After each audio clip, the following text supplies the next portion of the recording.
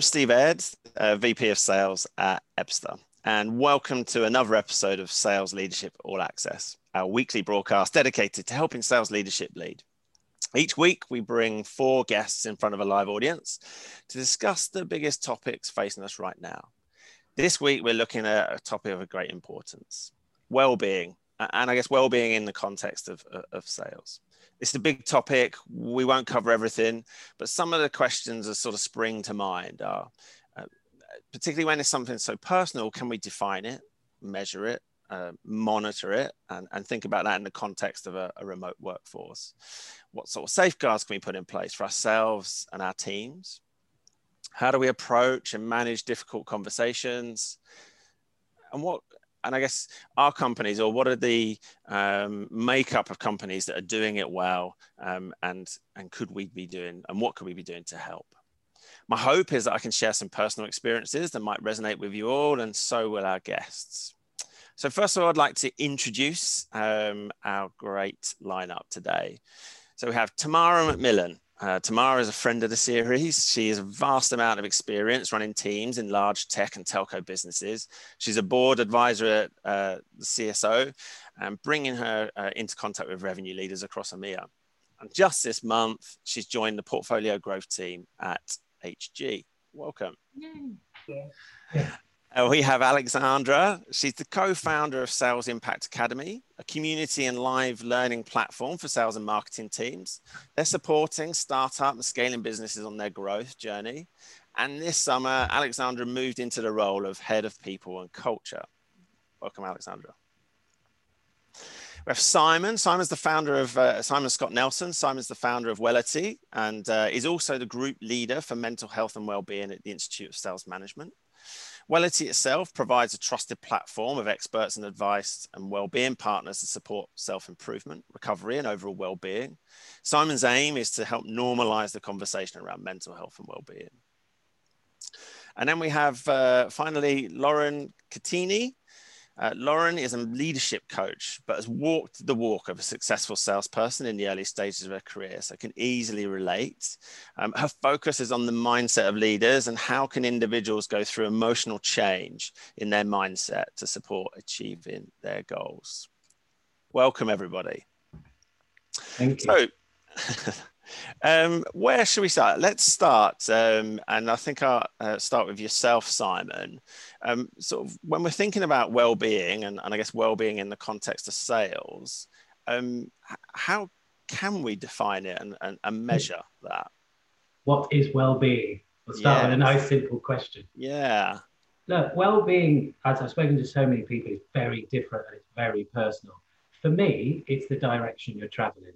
So it's either going down or coming up and recovery. And it's just having one eye on which direction you're actually traveling in. The thing with sales is sales has one direction really, which is that. It's got to keep going up. And the difference with sales, I think, to any other industry is that while sales has to keep going on that trajectory, as a human, we do this. And we have emotion going up and down. And the bit that we've noticed certainly over the last, well, I think it's been prevalent, but it's getting more recognition now, is that when the human goes down here, the game face is so different in sales because you have to come out and you have to perform each day.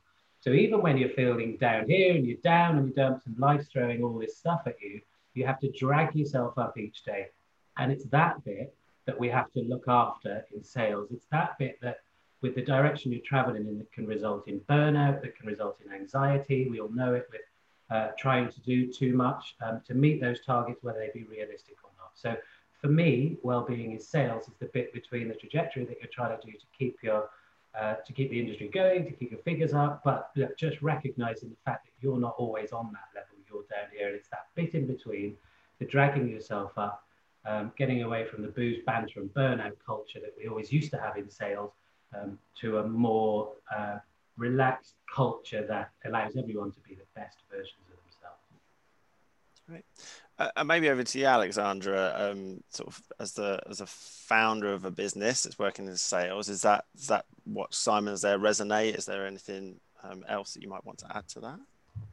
Yeah, I think that definitely resonates. I think for me, on the practical side of looking at the people at our company, I think well-being talked about their stress levels, whether they feel like they can manage their workload. I think especially in a really fast-paced startup, that can be hard. And a lot of startups ask a lot of their team members. So that work life kind of fluctuation can be really tricky to handle for a lot of people. And I think that can play into your well-being as well. And Tamara, I don't know if there's a slightly different perspective from sort of bigger enterprise businesses, or your experience from enterprise. Is it different than, say, startup? I don't think the size really changes really what well-being is and how we experience it. Yeah. I think, unfortunately, size does allow it to be masked more easily, because, like in anything, the more count you have of something, it's easier to lose track of a part. And if the overall business or a team or business unit is doing well at the top line, we kind of don't necessarily always look under the covers and look at some of the indicators that you would see, like turnover may be increasing, number of days absence may be up, performance for many people could be off, but the organization may be able to still sort of look like it's well, but the employees themselves aren't very well. So I guess the only difference would be that with scale comes perhaps an increased need to really try and attend to what's happening in the hearts and minds of the employees in the business. And that really can leak into our customers. You know, when we don't feel well, we don't do well. And I think so often, you know, I always love the example of a chef. You know, they'll say that if you go to a restaurant that you love and that's regarded, but the food is bad, it's likely that the chef or someone cooking wasn't feeling well, right? There's something about what we put into what we deliver. And when we get bigger, we just have to look a little harder. Right. And Lauren, your perspective from sort of the coach and some of the, as you put it, in something else deeper psychology, is there you have a slightly different perspective on this sort of defining and measuring well-being? Yeah, I mean, everything really resonates, right? From Simon's point around it being really personal to you, to also, you know, Alex's point of it to kind of being hidden, and the fact that in an organization you have to look harder. I think that really resonates with me. I think for me, well-being is the ability for human beings to adapt to change in a balanced way, right? To be able to cope with everyday demand, whether it's in their personal lives or in their professional lives. So for me, well-being is really in, you know, Simon referred to it a little bit around, you know, adapting, changing. There's a delta difference between how we show up and how we really feel inside. But for me, it's really kind of that kind of adaptation is understanding where you're at, and it's constantly changing, whether it's at the mind, heart, body, or energy level. And for me, kind of the key tool is around self-awareness. Where there's a correlation for me between well-being and how self-aware you are to be able to check in with yourself at your mind state, your heart, your body, and your energy. And all of us are going to be very different. Some of us are going to speak to, you know, feelings. I'm going to be able to tell you how I feel. Other people don't have access to that, really. They're going to tell you, you know, energy-wise, if they've been to the gym and they feel good and they've got access to their body. And you've got other people that are going to be more around that, you know, they logically know how they feel, their thought process. So it's very personal, and there's just lots of complexity and dimensions to that, which again, the more you are self-aware, the more you're accountable, the more you can, you know, express your needs for support.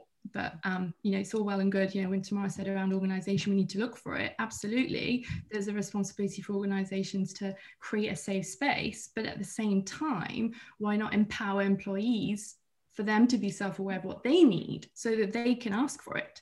Because and this is outside of our even professional lives, in our personal lives, most of us don't know how to do that, how to express our needs, how we feel, what do we need, what am I asking for? So there's a whole kind of, personal development thing there. I think that companies can help empower employees to create that co-responsibility between, you know, me as an employee, how I am, and what I'm responsible for and what I need, and ask for it and voice it. And then the companies, you know, being able to set boundaries and saying, right, this is the environment we've checked in, but, you know, you need to tell us what you need. So that's kind of my point of view on that. That's fantastic. And I think that leads nicely into, I guess, there is this contrast between the sort of the personal needs and some of those things we just talked about, and then sort of from a business or a leadership perspective, what are some of these indicators? Like, I think like this week, for example, my family's gone back into an isolation period. So also my children are at home again. I'm trying to work. My stress levels, albeit relatively temporary, have gone up. Like, that's a stress indicator for me. And I guess I've been through this only a few months ago. It feels a bit familiar. Doesn't feel great, but familiar, and therefore I've learned to sort of deal with that a little bit. But I guess as leaders, what are some of these stress indicators that we're looking at? I think, Tamara, you touched upon, like, this sickness, for example, is something that might happen, or you might have such a good relationship with a person that you can see it happening. But are there like a sort of top list of stress indicators? Could you even get it to that point? Maybe Simon, on to you on that one. Oh yeah, I mean, the point in sales is if you get to the point where everyone's down, you noticed it, and that well-being is really down within the organization, you're way too late because you've missed those indicators. They're really obvious. Salespeople are really quite obvious. I mean, if you're, I mean, you've only got to look outside at the indicators now. You've got Christmas looming. You can't go and see your parents at Christmas, can't have your Christmas dues. It's sideways rain. There's redundancy. I mean, there's plenty of indicators before you even start personalizing this. Within the sales industry, you'll find that if people are down and they're not feeling very good, you'll get the fudging of a pipeline, you'll get misforecasting, the attitude will be down, you get catastrophizing, and because we rely on targets so much, if you've missed your targets because you're down and you're unenthused and you're demotivated, you then start to gamble. You've got more of that target to do. So you forget the smaller systems to get the deals that you've been ticking over with and doing so well all year, but you end up going for those big sharks. I mean, the stress indicators really for me within teams are that people should look out for: not replying to messages, people becoming nonchalant, demotivated, rumors, negativity, assumptions, withdrawal. Nowadays with Zoom and everything, it's people with their videos off, people are muting, people that aren't concentrated. And I just think there are plenty of ways to look out for the signs, and maybe Lauren will come onto this, of the actual individual. I think within sales, which is quite a systematic approach to forecasting as well, people start to gamble a lot more. And in an industry where you rely on your confidence and you rely on the rallying of troops to come with you, you're not getting applause for what you're doing at the moment. Well, some people are, but we have to look out for making sure that everyone gets reward and all those human tendencies that we like, and rapture and the water cooler moments and all sorts. I mean, it's just a massive, massive subject at the moment. But for me, the stress indicator, the main ones are withdrawal, and I just think we should keep an eye on it. Okay. And you talked about like Zoom. Is there, and maybe sort of moving on to say, Alexandra, on this one, have you, within say your business, is this something that you thought about from a monitoring perspective, or is it something that you find is people are tuned into some of these stress indicators already? Yeah, I think to add to what Simon already said, which I think is a fantastic list, it can also go the other way, where I've seen people are so stressed, but instead of withdrawing, they do more. So the alternative is you see people who are working really long hours, getting up really early, working really late. And obviously when you're in an office, it's easier to see that because you physically see them in the office before you've arrived, and you see them staying there when you're leaving. But then it's more difficult to see that remotely because, you know, unless they're sending you a message at 11:30 p.m., you have no idea that they were doing lots of work and sending all those emails. So the only thing that you can really do is see whether that, you know, perhaps they're active on something like Slack, and you can just check in. But really it comes down to, I think, having that communication constantly with your team and checking in with them, asking them how their workload is, asking them how they're feeling about their targets. And as their manager, you hopefully will be able to see how they're doing against their target, whether you've got micro targets and KPIs around how many emails they've sent, etc. or even if you don't have those and you talk to them about it, you can start to get a sense for how stressed or overwhelmed or overworked they're feeling. I guess we'll come on to this a little bit later, but I get there's also, in that we're assuming that the leader is kind of tuned into some of that stuff as well. And I suspect there's probably sales teams out there that it's come on, work harder, or it's a performance piece as opposed to. So anyway, we will come on to that, because I think there's an interesting about how we think about ourselves first as leaders, and then how that translates into the team. Can I add to that? Yeah. Steve, do you mind? Because I just absolutely. If we'd been sat on a row, I would have jumped in, but it's a bit awkward with virtual. But yeah, absolutely. I think Simon's got a great point around the withdrawal and all these other KPIs. But in terms of human behaviour, some of us will withdraw based on how we perceive the world and how that's our main lens. We have different lenses. We all have them, but some of us will have a main one, and then when we get stressed, we kind of get stuck on it, and it's harder to adapt. And so withdrawal is one of them. But like Alex said, if you have if you see the world from mainly, I don't know, more of a logical, where you might be looking for recognition for work. So your reaction to stress is actually going to be working more, exactly what Alex said, right? Some people are actually going to take more risks. So some people, often there's a dynamic of personalities that's all about risk. And when I'm stressed, I'm going to take more risks because it's driven through a psychological need of excitement. So basically, there's these six different psychological needs behind that we need to be met. And if they're not met, there's going to be another kind of negative way of seeking that need. And it's different for everyone. And that's why I just think, as a leader, it's very hard for you to take the responsibility of knowing how to look out for or support people, because people haven't gone through all this training around the psychology of human beings. The leaders haven't been trained for that. So it's kind of, again, bringing it back to self-awareness, because I think the more a leader can understand how they deal with stress, what their psychological needs are, what their motivates them, how they respond to that, then it will be easier for them to recognize it in their team. But then it just goes back to also just helping the team create a safe space for them to just voice how they really are. Right, to check in, because they're the best people to tell you, and even them, they might not even know. Like you said, the person that's waiting, working really late or really early, they might not even think they're stressed. I think they're doing the right thing. They're helping the company because they're dedicated and committed. Sometimes it's overwhelmed, isn't it? Sometimes that's why horses have blinkers, because they have to become so focused, and that's how some people work. I must do this, I must do this, I must do that, I've got to do that, I've got to do that. It's like that snow globe we talk about being continuously shaken. Some point, that snow globe, the ones that used to find it in Anna's house, you've got to put that down. You've got to let the snow settle. You genuinely have. But if you can't do it, when you're not in control of yourself, when you're on that downward spiral, you need someone to come along with various techniques, which I'm sure you'll come on to, Laura, and just say, look, do you need to do that? How can we manage this? Is it essential you get that done? Can we just talk about this? Do you want to go out for a coffee? Let's just something just to nudge them out of what they're doing at the moment. Because when you're working alone, bearing in mind, isolation is more detrimental to our well-being than smoking is at some point.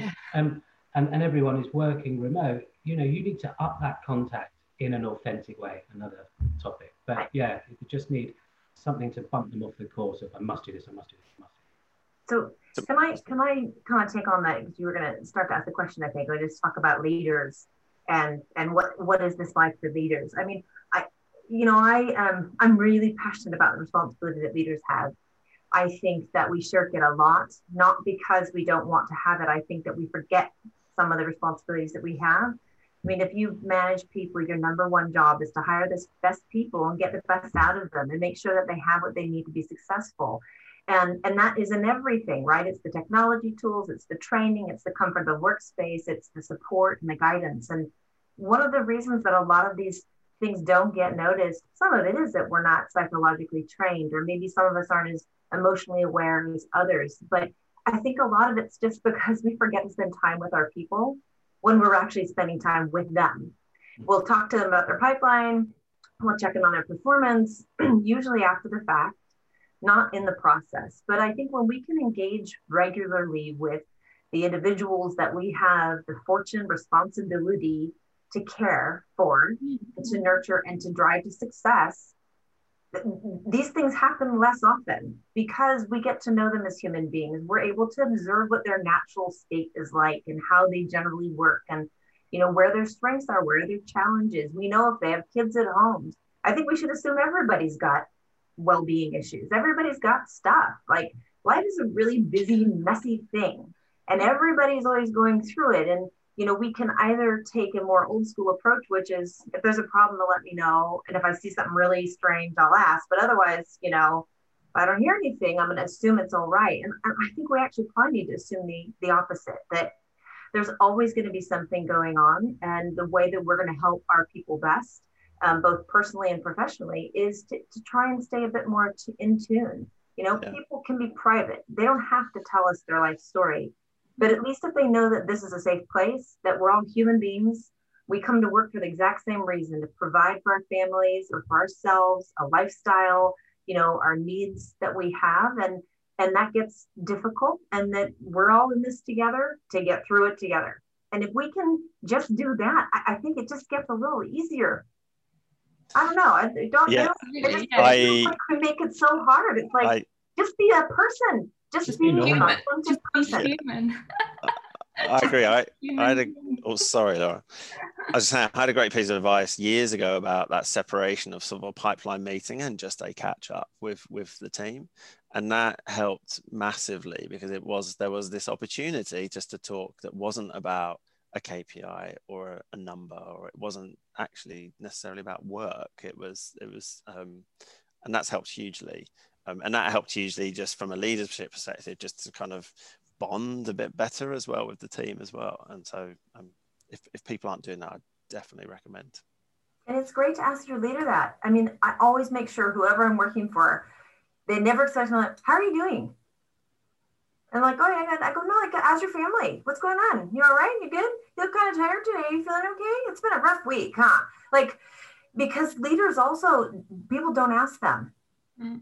Right? And they have to, we're supposed to be authentic, which is great, but you also have to be a leader, which means you're kind of holding your stuff together. And I think it's wonderful to also do the reverse. How do you ask up and ask across and ask around? It's not just the people that work for me or the person that works next to me. It's everybody, because there's nothing that we do at work that is a solo sport. Nothing. We rely on each other to move the machine forward. So I think we also just have to broaden our net of care. Yeah, I think that leads on this sort of how do you look after yourself? I was talking to Lauren earlier, and I was saying, if I think about it, there was about 3 years ago, I had a business coach, and actually I didn't realize just how much it gave to me, just being able to talk to someone that was outside of the business, that was just I could just talk about things that were important to me, or they could kind of come to me and say, I think this might be important to you.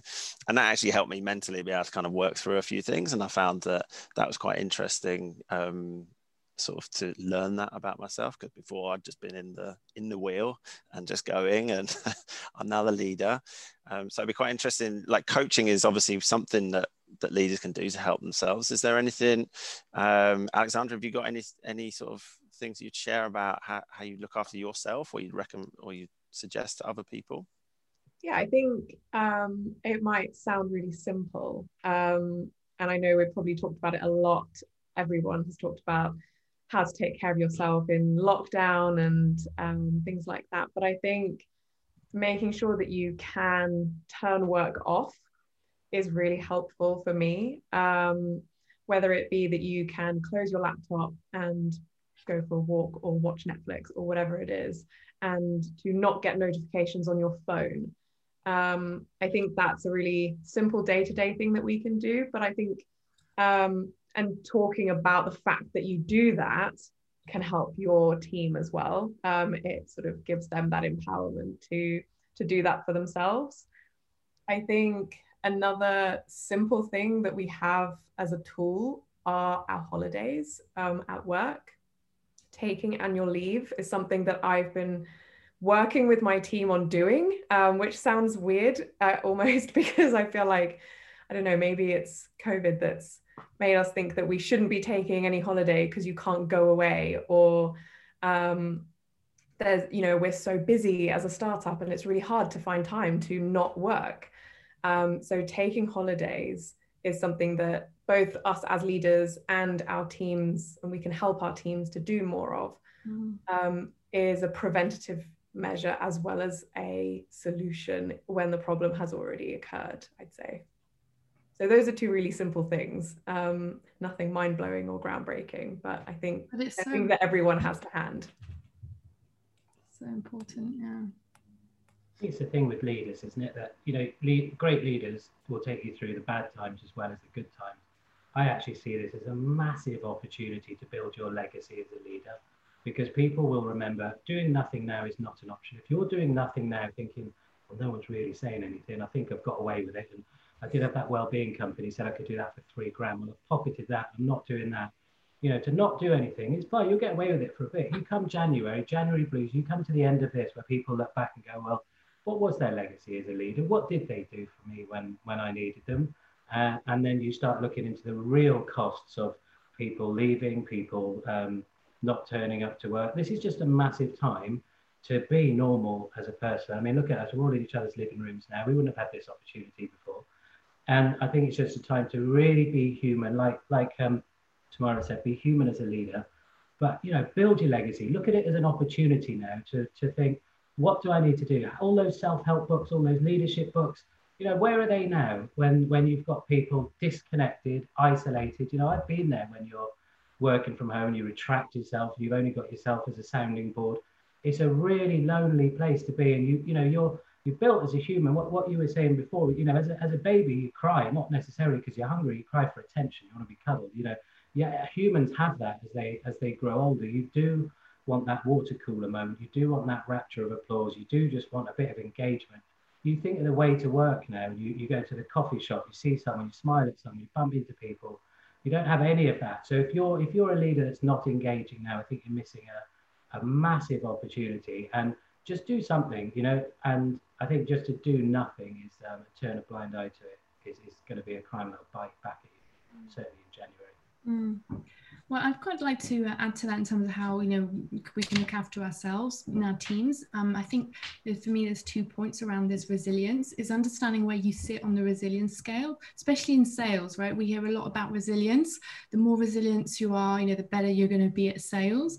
But the reality is, based on how you're wired and your personality structure, some of us are going to be more mentally sensitive and others are going to be more resilient, right? If you think it's a spectrum. And the people that are going to be more mentally sensitive are going to be the people that more easily access compassion, right? Care and holding a safe space and being okay, being vulnerable. While people that are going to be more resilient are potentially going to be more in the, let's get things done, even if it's hard, come on, let's do it, and we'll just find a way, right? You need both of these kind of people, right? In that spectrum in a team. So, I think this in sales is a danger of potentially thinking resilience is like a formula we can give salespeople and they're just going to stop feeling and they're just going to get through it. And actually I would kind of just invite people to consider around the fact that, well, it just depends on where you're on the scale. So it's how resilient people are going to work with people that may be more sensitive, and how do you coexist together, right? How does a person that's more resilient help the person that's maybe more sensitive, and how is the person maybe more sensitive is the better person to hold space for people and get them to speak up. So there's different spaces for different, leaders in terms of their styles. And, we shouldn't all, have to become like, for me, there's a danger of interpreting resiliency as being the answer of just equals, cutting yourself from your feelings. And actually, we need both. And it's just, how do you adapt, and how good are you at swapping for different moments in the day? For me, that's mental health, that's well-being, right? 1 minute you're going to be, resilient and hard in a meeting, and the next minute you're in one-to-one, like holding space for someone that just wants to have a moan. As a leader, if you can just adapt to that, and mindfulness, I think, help with that. So a lot of the stuff I work with clients with is, we do back-to-back calls, and with this virtual world, this can be even worse, is how can you set potentially 45-minute calls or 5 minutes before to leave your last meeting behind, check in with yourself. How am I doing? What's the quality of my thoughts, of my mind, my body? and just leave that behind to try and access a state of neutrality. So when you go into the new meeting, you're present to that person and you've let your baggage behind, right? As a leader, I think that's for me looking after yourself, because if you're back to back, you're going to project that onto your team and it's just not going to help anyone. So that's, I guess, where I'm coming from it in terms of look after yourself first, checking yourself first, then you're going to be a better service to your team. And I think, yeah, mindfulness and just simple pauses. I've got, a client that just goes for walks, right, for 10 minutes in between when he can. And that just helps. His way of doing mindfulness. I've got other clients that are happy to plug in a meditation app for 10 minutes, but that won't work for someone else. So it's just finding what works for you, really. Heard of the Nappuccino? You heard of the Nappuccino? No, but when you got Zoom, you got the Zoom eyes because you've been in front of the computer all the time, and because everyone's work at home, you just need to get away from the computer. So you go and you get your bedroom ready, you lie down, you have a strong coffee, you set your alarm for 21 minutes. By the time you've woken up after 21 minutes from the doze, the coffee's kicking in, and you're ready for round two. It works for you. It's great. That's quite the term. Isn't it? So we're obviously sort of talking about some good, like if we can put in some good practice, but for a lot of leaders, they'll be thinking about this as potentially starting some difficult conversations with their teams. I guess, have we got any advice, either how you've adopted it, or I guess, Lauren, in your case, some solid sort of science and psychology behind it, but how would, as a leader, you start that conversation, start to kind of open up about being a bit more human and treating them as just as another human? Maybe Tamara, have you got any thoughts around that? And you might not see it as a difficult conversation, so feel free to. I think there always are difficult conversations to be had. I'll kind of go back to what I said before. I think one of the ways that you make them less difficult is when they're more regular, because then you've established a rapport and you've established some trust and credibility, and people think that you actually are concerned for them, not just their success and their ability to perform in their job, but actually them as a human. So that certainly can soften difficult conversations. But when they need to be had, in sales, they shouldn't really be a surprise, right? So that's the other thing. Are you well in touch with one another so that this is a journey we're on together? And but when it's tough, I think all you can do is be factual, sensitive, try to listen well and choose your words carefully. Depersonalize the message. I think that's really important. Sometimes we can get very personal when we send messages, particularly around performance, and I think we need to depersonalize it. It's not a failing of them as a human being. It's the results that we're sitting with, and we have to make some decisions around that result. And then I think it's letting them know that you're going to come alongside of them. I think it's, can you show authentically that you are invested and committed to helping them through this, and if that's what they want. Sometimes they don't want that. Also, it's sort of listen for that, because maybe they want out. And sometimes we're like, no, we're gonna get you there. We're kind of to the point that Lauren was making, like, you just got that resilient boss. We're just gonna get you over the hill. We're gonna tweak. And maybe they don't want, maybe they've decided this is not their happy place. And so, to listen, those would be some of the things that I would suggest, but I imagine Lauren's gonna have some words of wisdom on that. And that'll probably help all of us just be more in tune when we have to do it. Well, I couldn't agree more around the kind of choosing your words carefully, right? There's so much in the words, the language that we use based on how we perceive the world that will either motivate someone and inspire someone and comfort someone, or we could use different words and actually put them more in distress. And being able to understand, like, that, I think, as a leader is a major one. And I think, could you give me an example of a difficult conversation? And I can give you a structure. There's a structure that's amazing of how to approach something that might be emotional, but take away the emotion out of it. It's a 4-step thing. And if I could give something actionable, that's probably my gift today. But do you have, what would you say would, an example of like the hardest conversations you might have had in the last 6 months? Making somebody redundant, firing them. I mean, that's probably the tough one, wouldn't you say? Yeah. I mean, I think that's the one that nobody wants to do, right? I mean, nobody. It's terrible. It really personally affects the person. And furlough, and we don't know if we can keep you, all that kind of stuff. So I think within that, you're going to have your own emotion in that, right? You're going to have your own emotion, and at the same time, you have to show up factual with things. But I think anytime we're trying to have a difficult conversation, there's this methodology around nonviolent communication, which is around delivering the facts. If you just explain the facts, the business is in a situation where this is happening, right? You give the facts and the reason why it is what's happening. Then feeling, right? And that's the human connection as a leader with the facts and getting that balance right, is how do you feel about this? I feel terrible about having to let some of my team go. And this is potentially the hardest thing I've ever had to do, right? You just see whatever you feel, right? Whether you feel sadness or regret or anger, whatever it is you're feeling, you just authentically say what you feel, because there's no right or wrong feelings. And then what do you need, right? So what I need is to have this conversation with you, this difficult conversation with you around the fact that we're not going to be able to keep you in this organization, in this situation. And then there's always going to be an ask.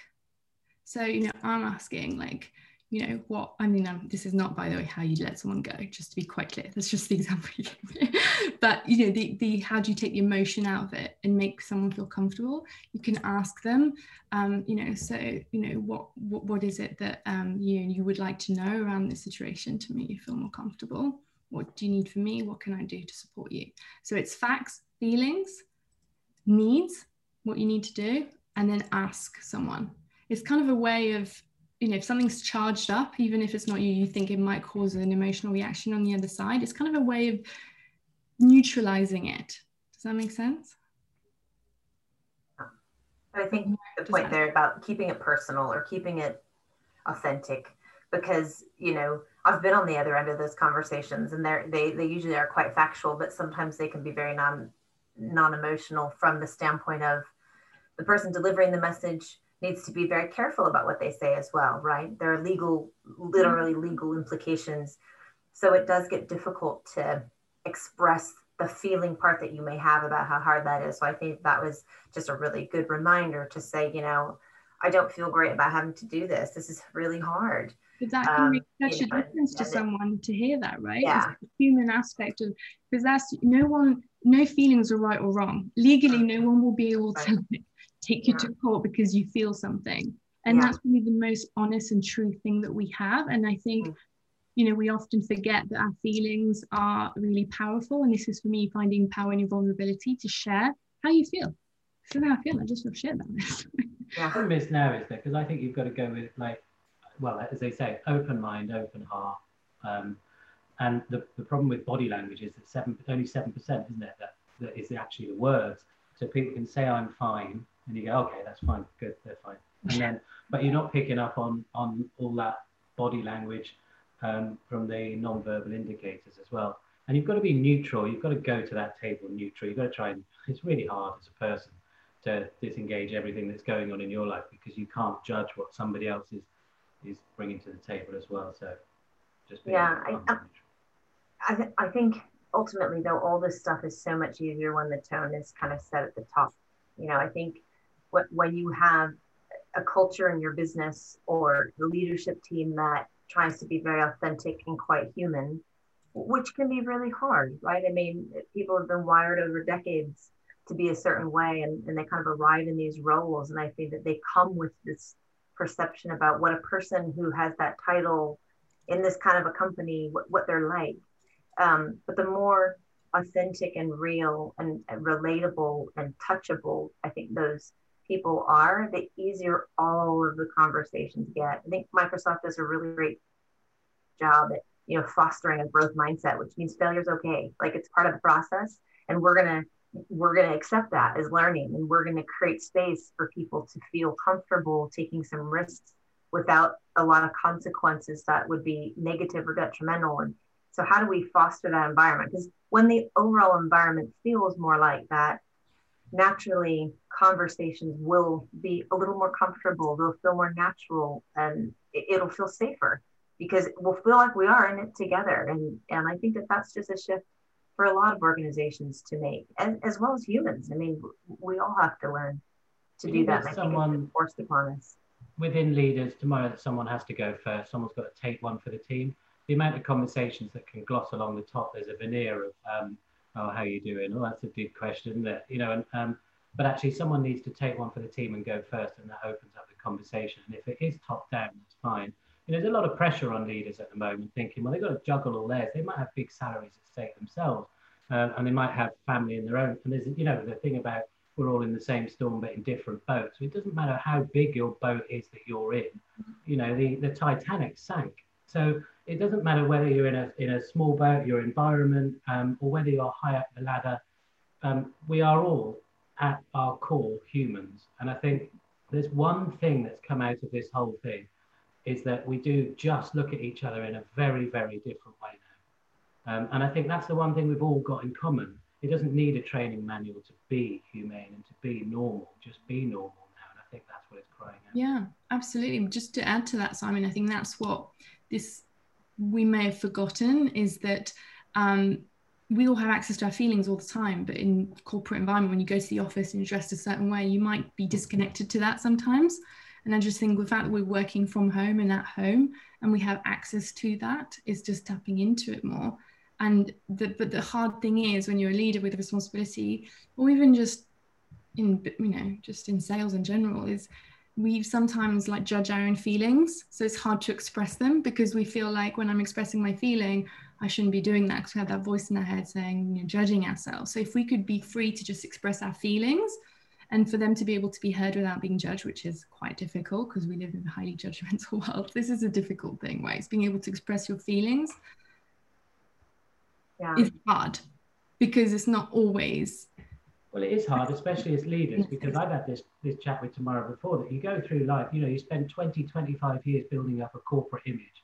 Yeah. And you've got this massive, you know, you've got this strong game face on. I ain't giving that up. You know, I've got this reputation. I'm not giving that up. That actually sticks out more than someone who's not authentic. You know, you see lovely emails from leaders at the moment with footers on the email that say, look, I don't expect you to get back to me immediately. Different rules are applying. Call me tomorrow, get back in later tonight, whenever you want to. That's being normal. Not being normal is the equivalent of us sitting here in a shirt and tie and, not, full on work gear when we're all sitting in our living room. It's just unconnected with reality. So I think just needs a softer edge. I think it's also, I mean, from a leadership standpoint, I think this has been particularly interesting for women, because women tend to be slightly, more connected to their emotions, and we use more emotional words when we speak. But to rise to leadership positions, a lot of women have masculated themselves to fit in, whether it's the clothes they wear. You can tell I've not done such a good job, but I mean, changing your language, adapting to sports, I mean, using the same kind of analogies. There's a lot of ways in which that's happened. And so for women, they actually have to fight sometimes against that natural sense. And they definitely can feel that if they share or engage in too much emotional conversation, that then they're just being too much of a girl at work. And I think that has been quite difficult for some. But, I had an experience where I had my sales kickoff, and there were, 400 employees in the audience, and we had a Q&A with the executive team at the end. We had the most amazing speaker, Deborah Searle, who had crossed the Atlantic and ended up on her own in this tiny little boat. And she talked about her ocean that she literally crossed and all the things that she went through. So during the Q&A, our employees asked, I'd love to hear from one of the leaders, what's an ocean you crossed this year? And it was one of those moments where, you stand up before you stood up, and I had to cross this huge ocean that actually we're still at the tail end of, but with my son's health. He'd been so unwell, and it was so hard, and part of that time I was out of work, which was great. And then I had to go back to work, which was great, but hard. And it was such a big job to try and manage how I felt about all those things and come to work. And I tell you that not because it was made me great. What happened afterward was amazing. All the employees that came up to me and talked about the crap that they were having to deal with, that they hadn't talked about at work, and they didn't want anyone to think they weren't committed to their job, or, whatever it was. And how the fact that one of the people that had to sit in the chairs said that they too had crap it changed everything. And it's not, I wouldn't say that I'm a reserved person in that way, but it certainly wasn't the thing I would have thought that I would have shared on a stage in front of all those employees that day. But I learned so much from having done it that I should be sharing more often. I should be letting people see those sides of me more often, make space for that conversation, because we're so busy. It's not that I necessarily don't want to, but we just don't take time. And so for me, that was a huge reminder of how critical it is. And when you do that, then they can talk to each other and it's safer for them. So sorry, that was slightly long-winded. No, that's amazing. That's an amazing share, Tamara. That's so nice to hear.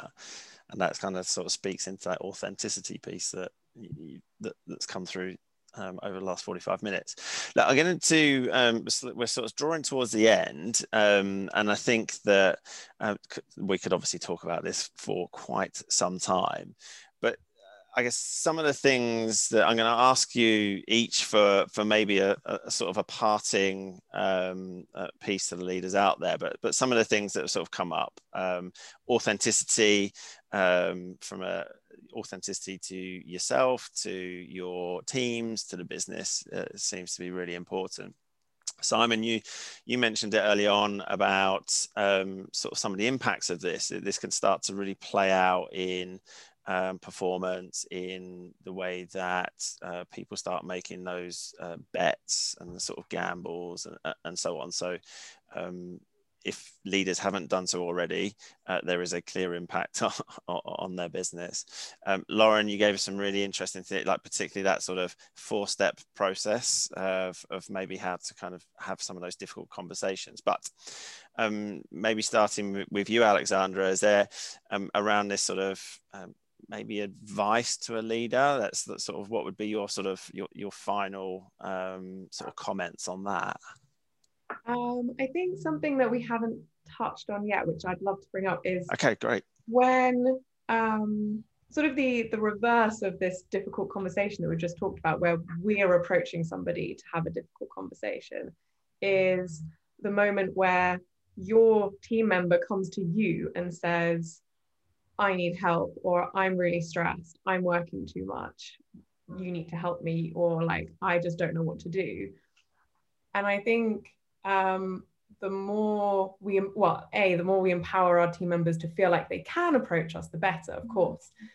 But then I think my advice for a leader is, if that happens to you, not to take it personally, because I think it can feel really easy to take that as, it's not an attack, but you feel responsible because they're your team member or it's your company, and you obviously don't want people to feel overworked or stressed or bad.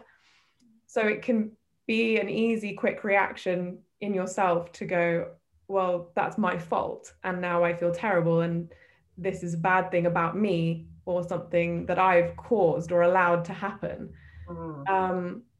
So I think don't take it personally would be my advice, and work with them. You want the best for them, so ask them questions about why do they think this is happening, what's the main cause, or are there multiple factors involved, and then work together with them on what you can do to make it better. And maybe the best thing you can do is a medium to long-term solution, in which case you can talk about that, but make sure to then also talk about, what do we do about tomorrow? What do we do about next week? And think about, is there a short-term simple thing that we could do? Is it auditing all the work that you're doing and thinking about what's critical and what could we leave for now? And then start doing that again when we've got that medium to long-term solution in place, for example. So that would be my advice. Don't take it personally and ask them questions. Brilliant, thank you. Tamara? I guess I would say there are always lots of ways to acknowledge and recognize people. And in sales, we tend to do that off of our performance numbers, which means the top 20% usually get the most attention. And I think that there's a great opportunity for us to make sure that you're talking about movement in the middle, progress in the right direction. That's something great to recognize, and helps people who aren't over the finish line feel like at least they're going the way they need to. And obviously there'll be different rewards for different things, but I think it's important that we acknowledge progress, as well as acknowledging the right behaviors and attitudes in our team and among the people that we work. That creates the environment that people will get to operate in. And it shows a measure of respect for everyone's contributions, and people's contributions are different. Again, in sales, I think we focus on the numbers, and of course we have to. I mean, that, at the end of the day is our job, right? We have to deliver the plan, keep the shareholders and the investors happy. But the way that we do that is with people. And so let's broaden how we acknowledge contributions towards those successes would be something that I would encourage us all to do. Because I think at the end of the day, it's the how we do what we do and why we do it that determines what we ultimately deliver. Fantastic. Simon? My advice would, you're the leader, build a legacy, do something that you're going to be remembered for in these times. We'll soon be out of it. Do something that you're going to be remembered, and it's unacceptable not to do anything and think that you don't need to do anything, because we're all going through it. So you do need to do something, whatever it is. My advice would be take one for the team. You've got one chance now to stand up and take one for the team. It's all around the language that people use. If you stand up and say, you don't have to stand up and say, look, I'm mental, I've got mental health, I've got this. You don't. It's in the wording. If you say to someone, look, you're at the top of your game, you've been away, you've been working all these years, you've been under these pressures. There must have been a time when your back was against the wall and that you've had to dig deep being resilient. Tell us about it, inspire people. And that way you come forward, you tell exactly the same story about all the lows, but you don't have to use that antiquated language that we've got. When I look around at some people who are doing it well, I know it's one of the things we were going to look at. When I look at Debbie Bullock at Aviva, for example, and we look at the initiatives that they've come out with World Menopause Day last Sunday, they released an app for their staff. I look at Sadie Hobson at We Work Well, and some of the stuff that she's coming out with. I've never known so many qualifications coming out of someone delivered through such a normal person who can actually deliver that. Sarah Walker at BT, Emma Chapwin at Fujitsu, Adam Brook at the ISM for appointing the the mental health and well-being. These are people that are doing something. And I just think, right or wrong, look around, do something, get the experts in, because there will be underlying things going through the organization. So just get someone in to look at it. Yeah, I'd add, we had Mind come into my last business and run some stuff. That was really, really eye-opening for all of the management team at the last business, and sort of raise some questions. So Mind is also would be on my list in there for the UK, that is, for our UK listeners. And Lauren, to finish off. Yeah, I think for me, kind of a practical advice, I guess, or recommendation I'd give for, especially for salespeople, is I've been coaching quite a few in the last 6 months, where actually they're going to get them to ask what they need, right? Because you can try and anticipate that they might need recognition because of the numbers and they've, the percentage of number, but actually some just want to thank you. Thank you for working late. That will refuel them, that will re-energize them and re-motivate them.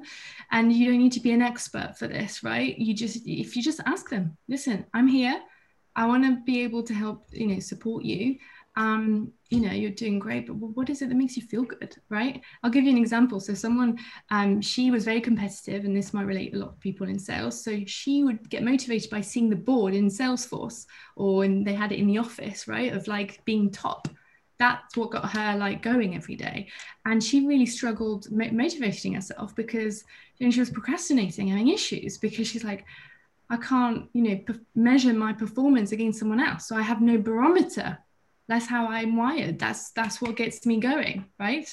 So she was, we kind of worked on that. And in the end, she just had, voiced her manager that probably didn't think about it. The fact that that wasn't accessible was demotivating her. He wouldn't have no idea.